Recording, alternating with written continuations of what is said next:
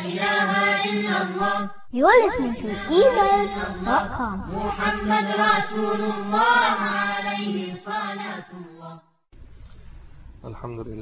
الحمد لله نحمده ونستعينه ونستغفره ونؤمن به ونتوكل عليه ونعوذ بالله من شرور أنفسنا ومن سيئات أعمالنا. من يهده الله فلا مضل له ومن يضلله فلا هادي له. ونشهد أن لا إله إلا الله وحده لا شريك له. ونشهد أن سيدنا ونبينا ومولانا محمدا عبده ورسوله. أما بعد، فأعوذ بالله من الشيطان الرجيم. بسم الله الرحمن الرحيم. وما آتاكم الرسول فخذوه وما نهاكم عنه فانتهوا. صدق الله العظيم. سبحانك لا علم لنا إلا ما علمتنا إنك أنت العليم الحكيم. رب اشرح لي صدري ويسر لي أمري واحلل عقدة من لساني يفقهوا قولي. درود شریف پڑھ لیں.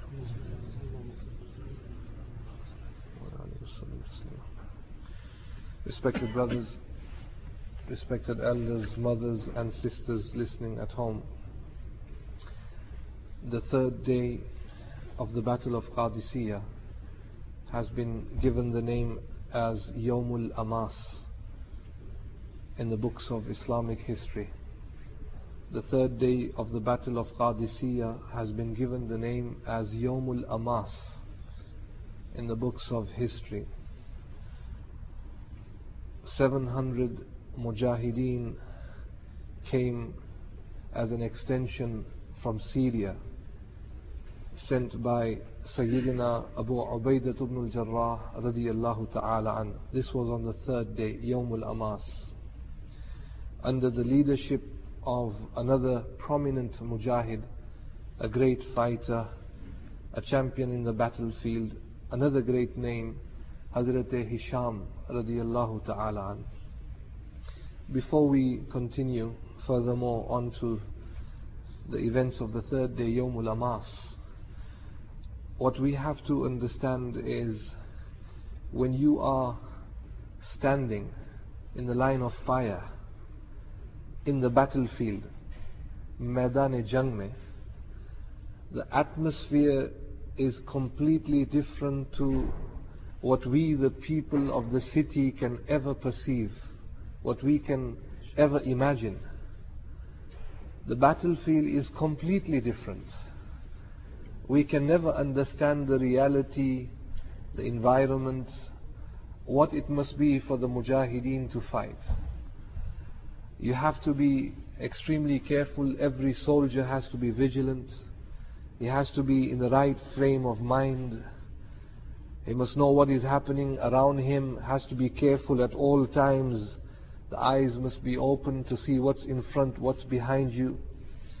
And above all, a lot of encouragement is also needed at times.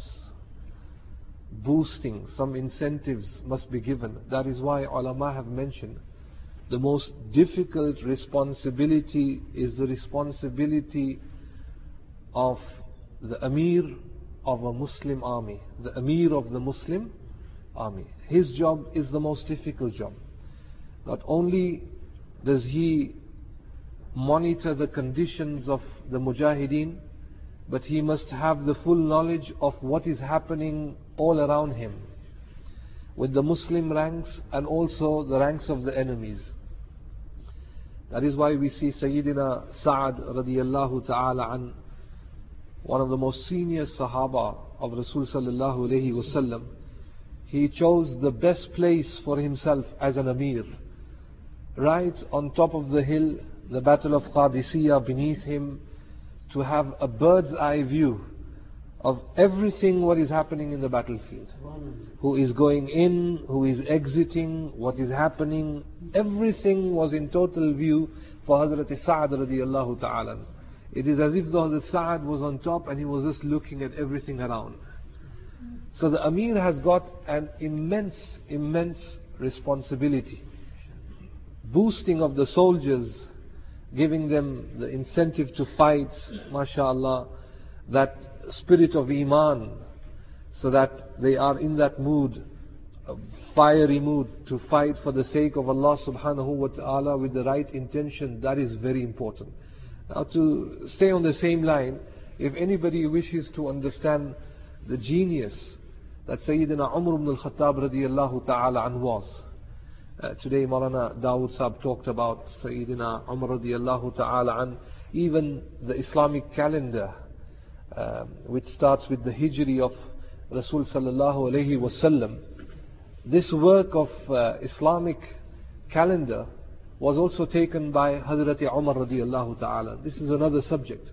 But the genius that Sayyidina Umar ibn al-Khattab radiyallahu ta'ala an was, not only was he intelligent, but he was also given wisdom. What we need to do is reflect upon some of the actions that were taken by Hazrat Umar radiyallahu ta'ala an in the few days of the Battle of Qadisiyah. Now on the third day, a man arrives from Madinatul Munawwara. Precisely on the third day, Yawmul Amas, a man comes from Madinatul Munawwara, sent by Hazrat Umar radiyallahu ta'ala an. He has a load of caravan, in fact trunks that are filled with weapons. Trunks that are filled with exquisite, priceless swords.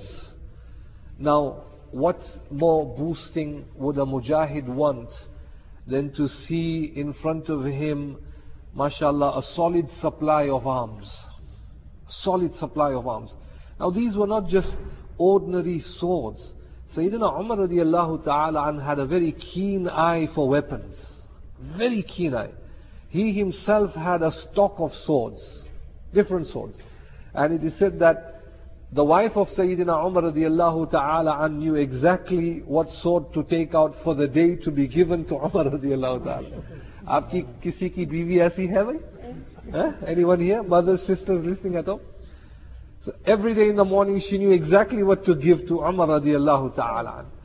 And some women have this knowledge, subhanallah. Allah bless Amma Khadijatul Kubra. What a woman she was. Allahu Akbar. She understood everything about Rasul sallallahu alayhi wasallam. Everything. She would see the face of Rasul sallallahu alayhi wasallam and comfort him. Anyone who has been given a pious woman in this world, subhanallah, he has tasted a glimpse of Jannah. He has tasted a glimpse of Jannah. خَيْرُ مَتَاعِ الدُّنْيَا الْمَرْأَةُ الصَّالِحَةُ. But this again is not the topic. So he was a man who had a keen eye for weapons. Now these swords that came were not a few thousand. These were swords that were tailor-made and designed by Umar radiyallahu ta'ala. Designed by who? Umar radiyallahu. Razor sharp, mashallah, very sharp swords, to be gifted to every single mujahid participating in the Battle of Qadisiyah as an encouragement to boost them up. These were not badges, these were weapons given. MashaAllah, subhanallah. And Sayyidina Umar ibn al-Khattab radiyallahu ta'ala knew exactly. He would follow the hadith of Rasul sallallahu alayhi wa sallam. Rasul sallallahu alayhi wa sallam has said, Tahadu tahabu. Give gifts and Allah subhanahu wa ta'ala will bond you with your fellow Muslim brother. Allah will put the love of your brother in your heart. Today we forget this sunnah. We know the sunnah of miswak, we know the sunnah of a beard, we know the sunnah of an amama, we know this sunnah, we know that sunnah, and we quickly jump to a conclusion when we see someone who hasn't got a long beard, but ye to bada fasik fajir hai. This is not the right image that we should take for someone who hasn't got even the sunnah in front. We as Muslims should consider ourselves to be very, very weak. Look at the beam in your own eye before you look at other people, the fault that is inside you. Nevertheless, that does not mean that we take any sunnah to be very, very light. The sunnah is to follow the sunnah of Nabi Kareem sallallahu alayhi wasallam. And so he gifted the swords to every mujahid participating in the Battle of Qadisiyah.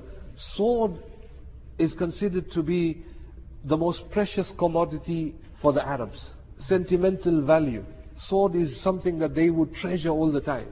Sword is something that would be with them under the pillow. This is what was the sword for them. Something that was treasured. Jiski bahut zyada qeemat thi. Subhanallah.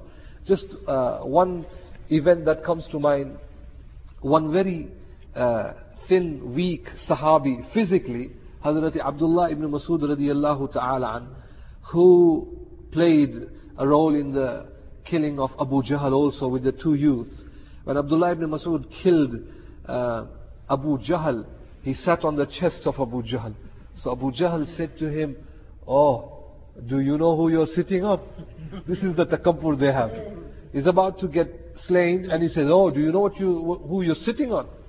That's Abu Jahl. The kibr, the arrogance that he said. He said, "So when you cut my throat, make sure you cut it at an angle, so that when you put all the heads, my head is high. My head is high." Abdullah ibn Masud finished him off, and he showed the head to Hazrat Nabi Kareem sallallahu alayhi wasallam. Rasul sallallahu alayhi wasallam came to his body, lifted up the hands and praised Allah subhanahu wa ta'ala. Ek kafir, badmash, mal'oon, is dunya se chala gaya. He was a man, he was the Fir'aun of this ummah. He was the Fir'aun of this ummah. He troubled Rasul sallallahu alayhi wasallam and the companions. Now, Abu Jahl had a sword. This sword was a powerful sword. Abu Jahl was a strong man himself. And this was a very expensive sword made out of fidda, pure silver. Rasul sallallahu alayhi wasallam gave this sword as a gift to Abdullah ibn Masud. Abdullah ibn Masud. So, giving swords was the right thing for Hazrat Umar radiyallahu ta'ala an to do. You understand what I'm saying? This is the genius that Sayyidina Umar radiyallahu ta'ala an was. Even though sitting in Madinatul Munawwara, he is playing an active role in Syria, with the Romans, in Persia, with the Iranians, and everyone at large. MashaAllah, he is everywhere. The du'as of Hazrat Umar radiyallahu ta'ala an are everywhere. He is there interacting, sending messengers and receiving messages. This is what you have to do. This is what you have to do. Subhanallah. Rasul sallallahu alayhi wasallam himself had many swords. The very famous sword of Rasul sallallahu alayhi wasallam is what? The name? Zulfiqar. Kya hai? Zulfiqar. Zulfiqar. And that is what Zulfiqar Ali Bhutto, the late President of Pakistan, warned the United Nations, and he said that if India was to become a nuclear country, by God, Pakistan will also become a nuclear country, and that is a promise. So what did he say? He said, if India becomes nuclear, I will make sure that Pakistan also becomes a nuclear country. Khair, this is something else, but the name Zulfiqar, one of the names of the sword of Rasul sallallahu alayhi wasallam. Another famous sword. Anybody here? Give me the name of another sword. Qazib. Kya naam? Qazib. Kya naam? Qazib. Sword of Rasul sallallahu. Another famous sword of Rasul sallallahu alayhi wasallam. Mikhzam. Kya naam? Mikhzam. The name of the amama of Rasul sallallahu alayhi wasallam. Rasul sallallahu alayhi wasallam would want to give a name to everything that he owned. Everything what he owned. Now the name of the amama that he owned, As-Sahab, with seen. As-Sahab. Sahab means a very high cloud.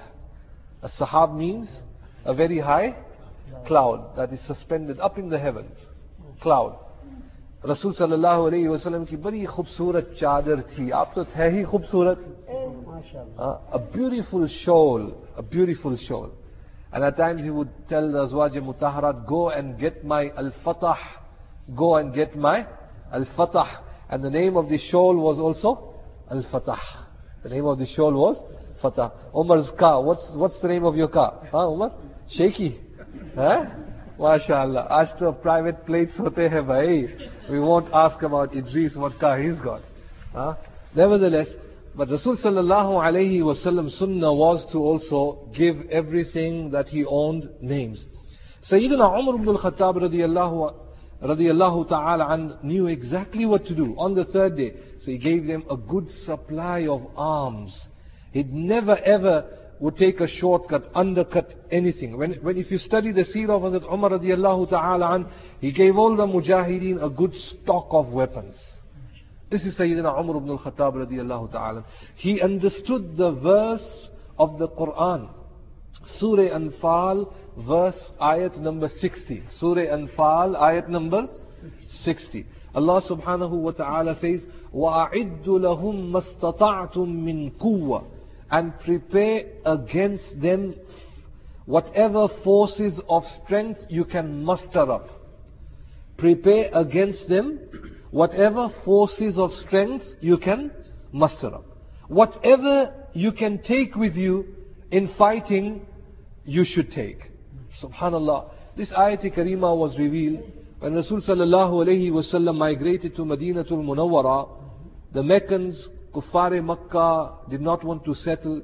They did not like the Muslims to have an easy life in Madinatul Munawwara. What they would do is stir up relationship with the other tribes in the Arabian Peninsula and get them on board and be their allies and to fight the Muslims.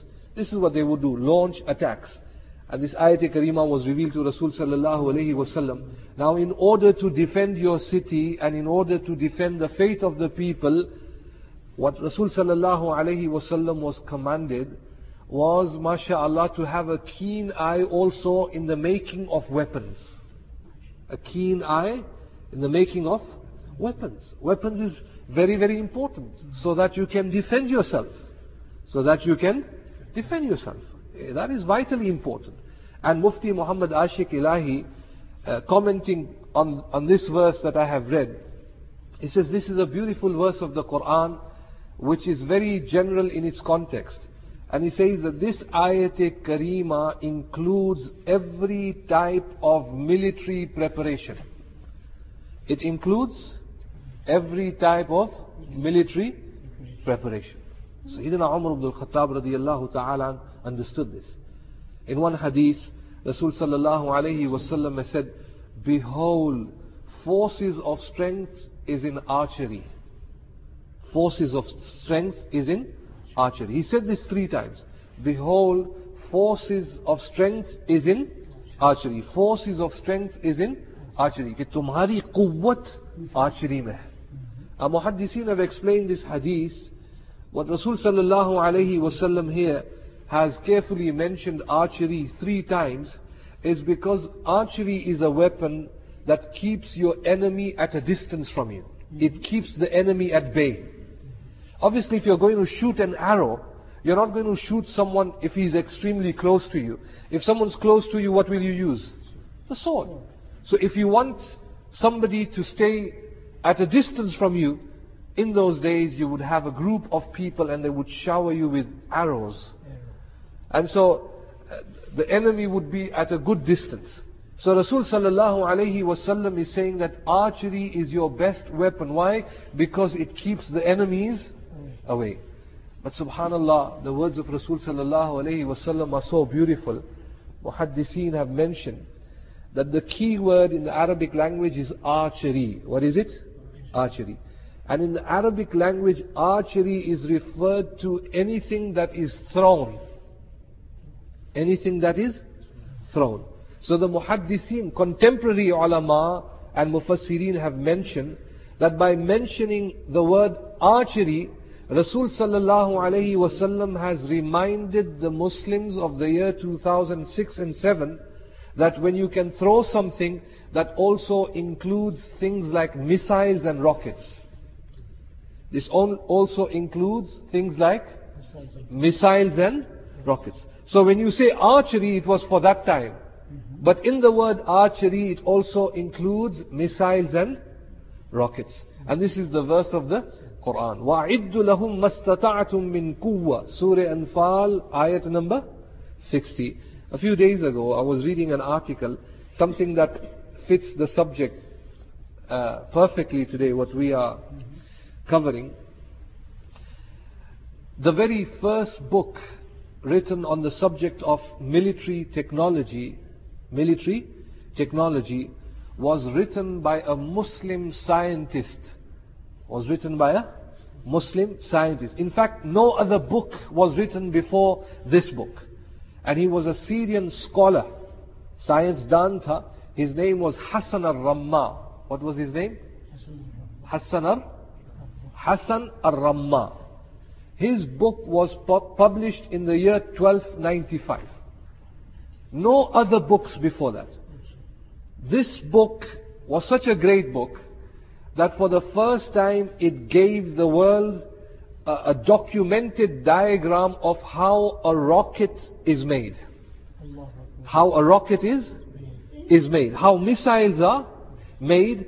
And it gave information of all its vital components.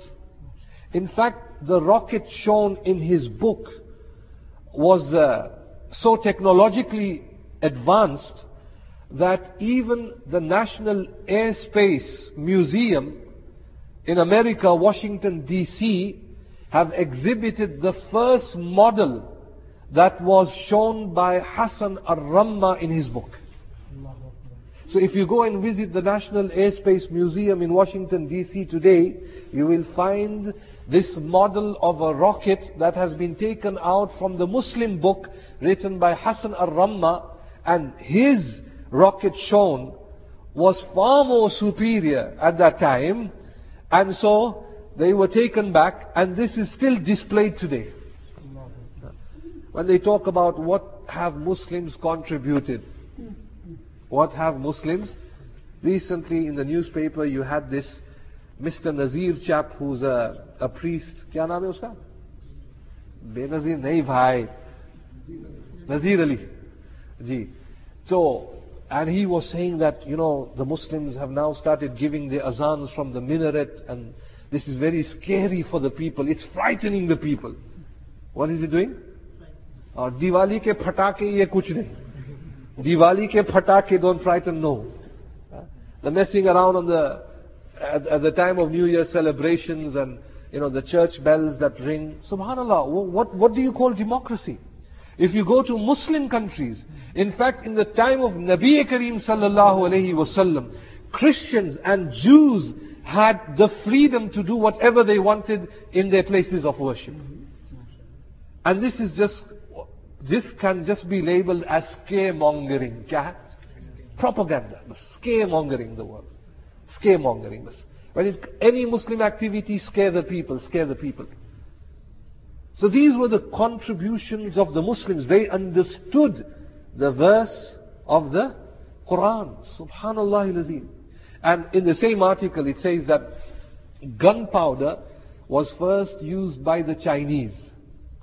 But the Chinese were only using it for fireworks, because they did not understand how to use gunpowder for weapons. They did not understand, they could not fix the right ingredients in its right proportion. And in that article it says, what you have to do is purify potassium nitrate. Potassium nitrate.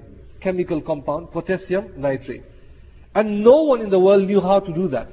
The man who did that, again, the same scientist, Al-Hassan al-Ramma. What did he do? Hassan al-Ramma showed the world for the first time in his book how potassium nitrate is purified, and gunpowder can be used for weapons. And that is why the BBC journalist Zain Adnan has said that the Ottoman soldiers during the Ottoman Empire, Muslim soldiers were awesome. The firepower they had, nobody could stand in front of them. In fact, King Louis was bragging, and he says, I have so much security that the Muslims can never come to me. And eventually, because of the firepower and the right use of gunpowder, the Muslims actually imprisoned King Louis. They caught him and they put him in prison. This is in their history books. This is how powerful the Muslims were. So the first man, again, to purify, to show the world how gunpowder can be used as a weapon, is who? A Muslim. Subhanallah al-Azim. And that is why they even say, and I have read this written by the kuffar. These are not Muslims. They say if it was not for the book written by Hassan al-Ramma, the world would have never ever discovered the use of cannon in military warfare. Cannon. Military warfare. Subhanallah. Allah give jazai khair to all of these great thinkers Muslim science does. If you go to Fort Nelson Museum in London, you will find this huge bronze 18 tons of cannon there. 18 tons of cannon, bronze. A huge cannon that is just there in the Fort Nelson Museum in the city of London. Just to ship this cannon in the museum in London, they had to cut it into 2 pieces and then to screw it back on. That's how heavy it was. They had to cut it into 2 pieces and then to screw it back on. Allahu Akbar. Now, this cannon, who did it belong to? Whose cannon was this? Aapko pata? Iqbal bhai, kuch tarikh? This cannon belongs to Sultan Mahmud. This cannon belongs to Sultan. And this cannon that was made for Sultan Mahmud was considered to be the most powerful weapon at that time. The most powerful weapon. In fact, if a cannonball was shot from that cannon, it is said that it would go further than the distance of 1 mile. Now, at that time, to cover more than a mile, that was something. And so the British pleaded to the Ottomans for 60 years. Kitne saal? 60 years to please sell us this technology, sell us this cannon, so they have a prototype and they can make some other cannon similar to this. For 60 years.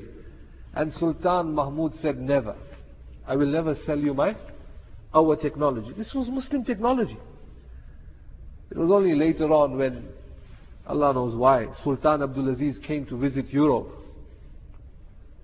Sultan Abdulaziz came to visit Europe, and Queen Victoria personally intervened, and she said to Sultan Abdulaziz that please, if you can sell us that cannon that belongs to Sultan Mahmud. And then he said no. But when he went back after 1 year, he did not even sell it, he gave it as a gift to the United Kingdom. MashaAllah. He gave it as a gift. Yes, MashaAllah, at least we have some signs of absolutely Musaba. Yes, we'll take your MashaAllah, you're right. So we have this cannon that belongs to who?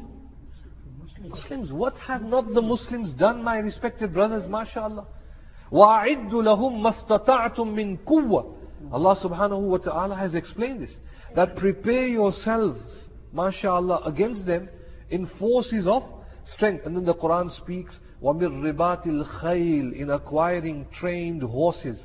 Now the best means of conveyance at that time was a horse. Fast, swift, horse has got the right stamina, very strong.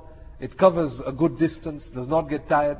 Ulama have mentioned in our days, this ayat-e-karima, Ribatil Khayl, covers sophisticated tanks and your Apache helicopters and all your helicopters and the F-16s and Allah knows all the air mights and the air power that is there, including the submarines. So when you talk about وَمِن رِبَاطِ الْخَيْلِ of this verse of the Quran, it includes the submarine also. So Allah has explained in this beautiful verse, Surah Anfal, verse 60, what the Muslims have to do.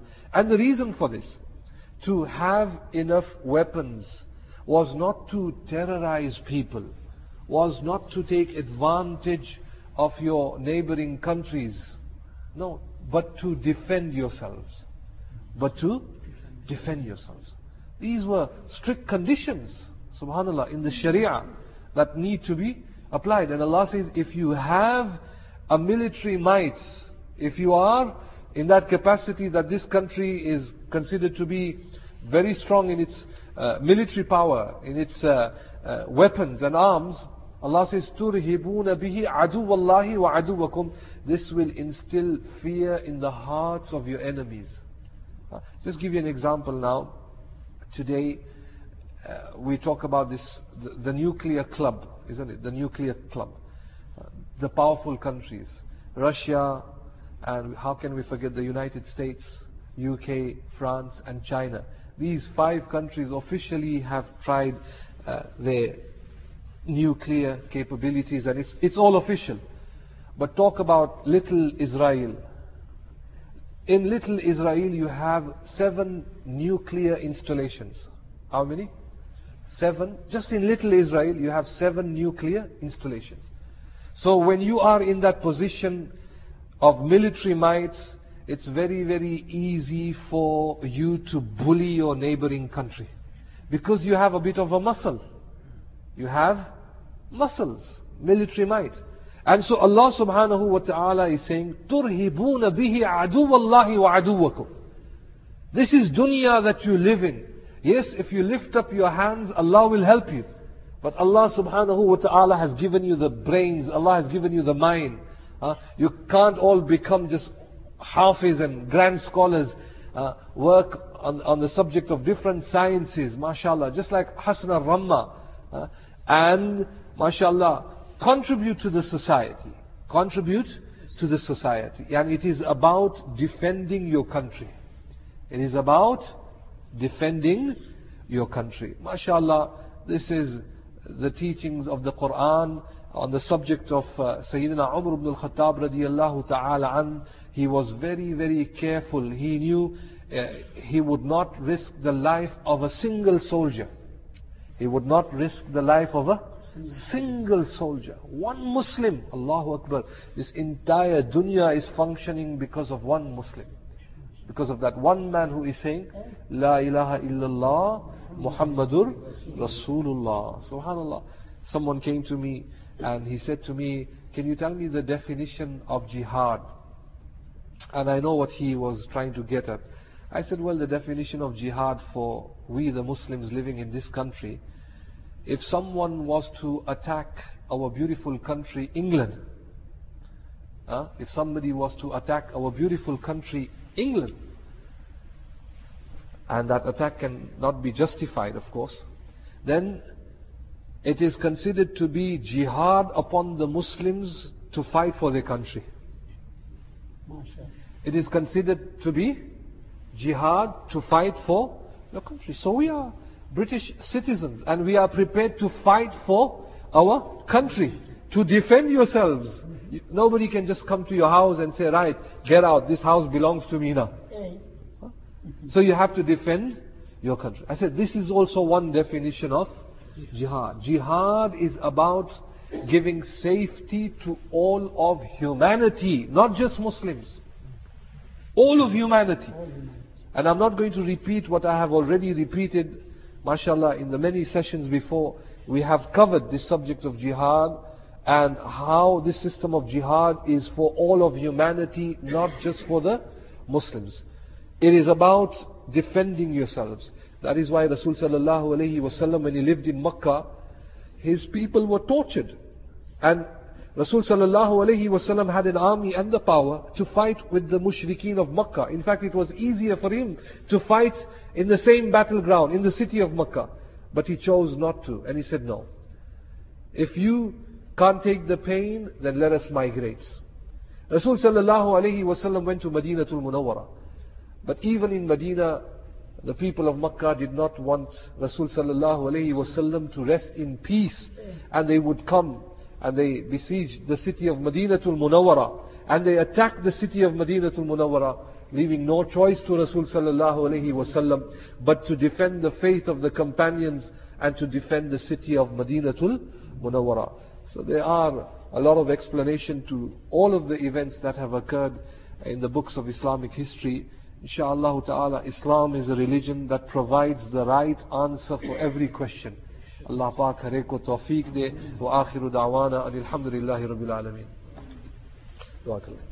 اللهم صل على سيدنا ونبينا ومولانا محمد النبي الأمي وعلى آله وسلم تسليما. اللهم تقبل منا وتب علينا إنك أنت التواب الرحيم. نستغفرك ونتوب إليك نستغفرك ونتوب إليك. يا الله يا رحمن يا رحيم. या अल्लाह हमारा खातिमा बिलखैर हो. अल्लाह हमारा खातिमा बिलखैर हो. अल्लाह तू हमसे राजी हो जा. अल्लाह तू हमसे राजी हो जा. अल्लाह हमारी इस मजलिस को कबूल फरमा. अल्लाह मुसलमानों की मदद फरमा. अल्लाह मुसलमानों की मदद फरमा. अल्लाह इस मुल्क में दीन इस्लाम के दरवाजे دروازے کو کھول دے. اللہ اس ملک میں دین اسلام کے دروازے کو کھول دے. اللہ مسلمانوں کی حالت پر رحم فرما. اللہ ہمارا خاتمہ بالخیر ہو. اللہ جو لوگ دنیا سے چلے گئے ان کی قبروں کو منور فرما. اللہ تو ہم سے راضی ہو جا. وصلی اللہ تعالی علی خیر خلقی محمد وعلی آلہ واصحابہ وازواجہ وذریاتہ واہل بیتہ اجمعین برحمتک یا ارحم الراحمین.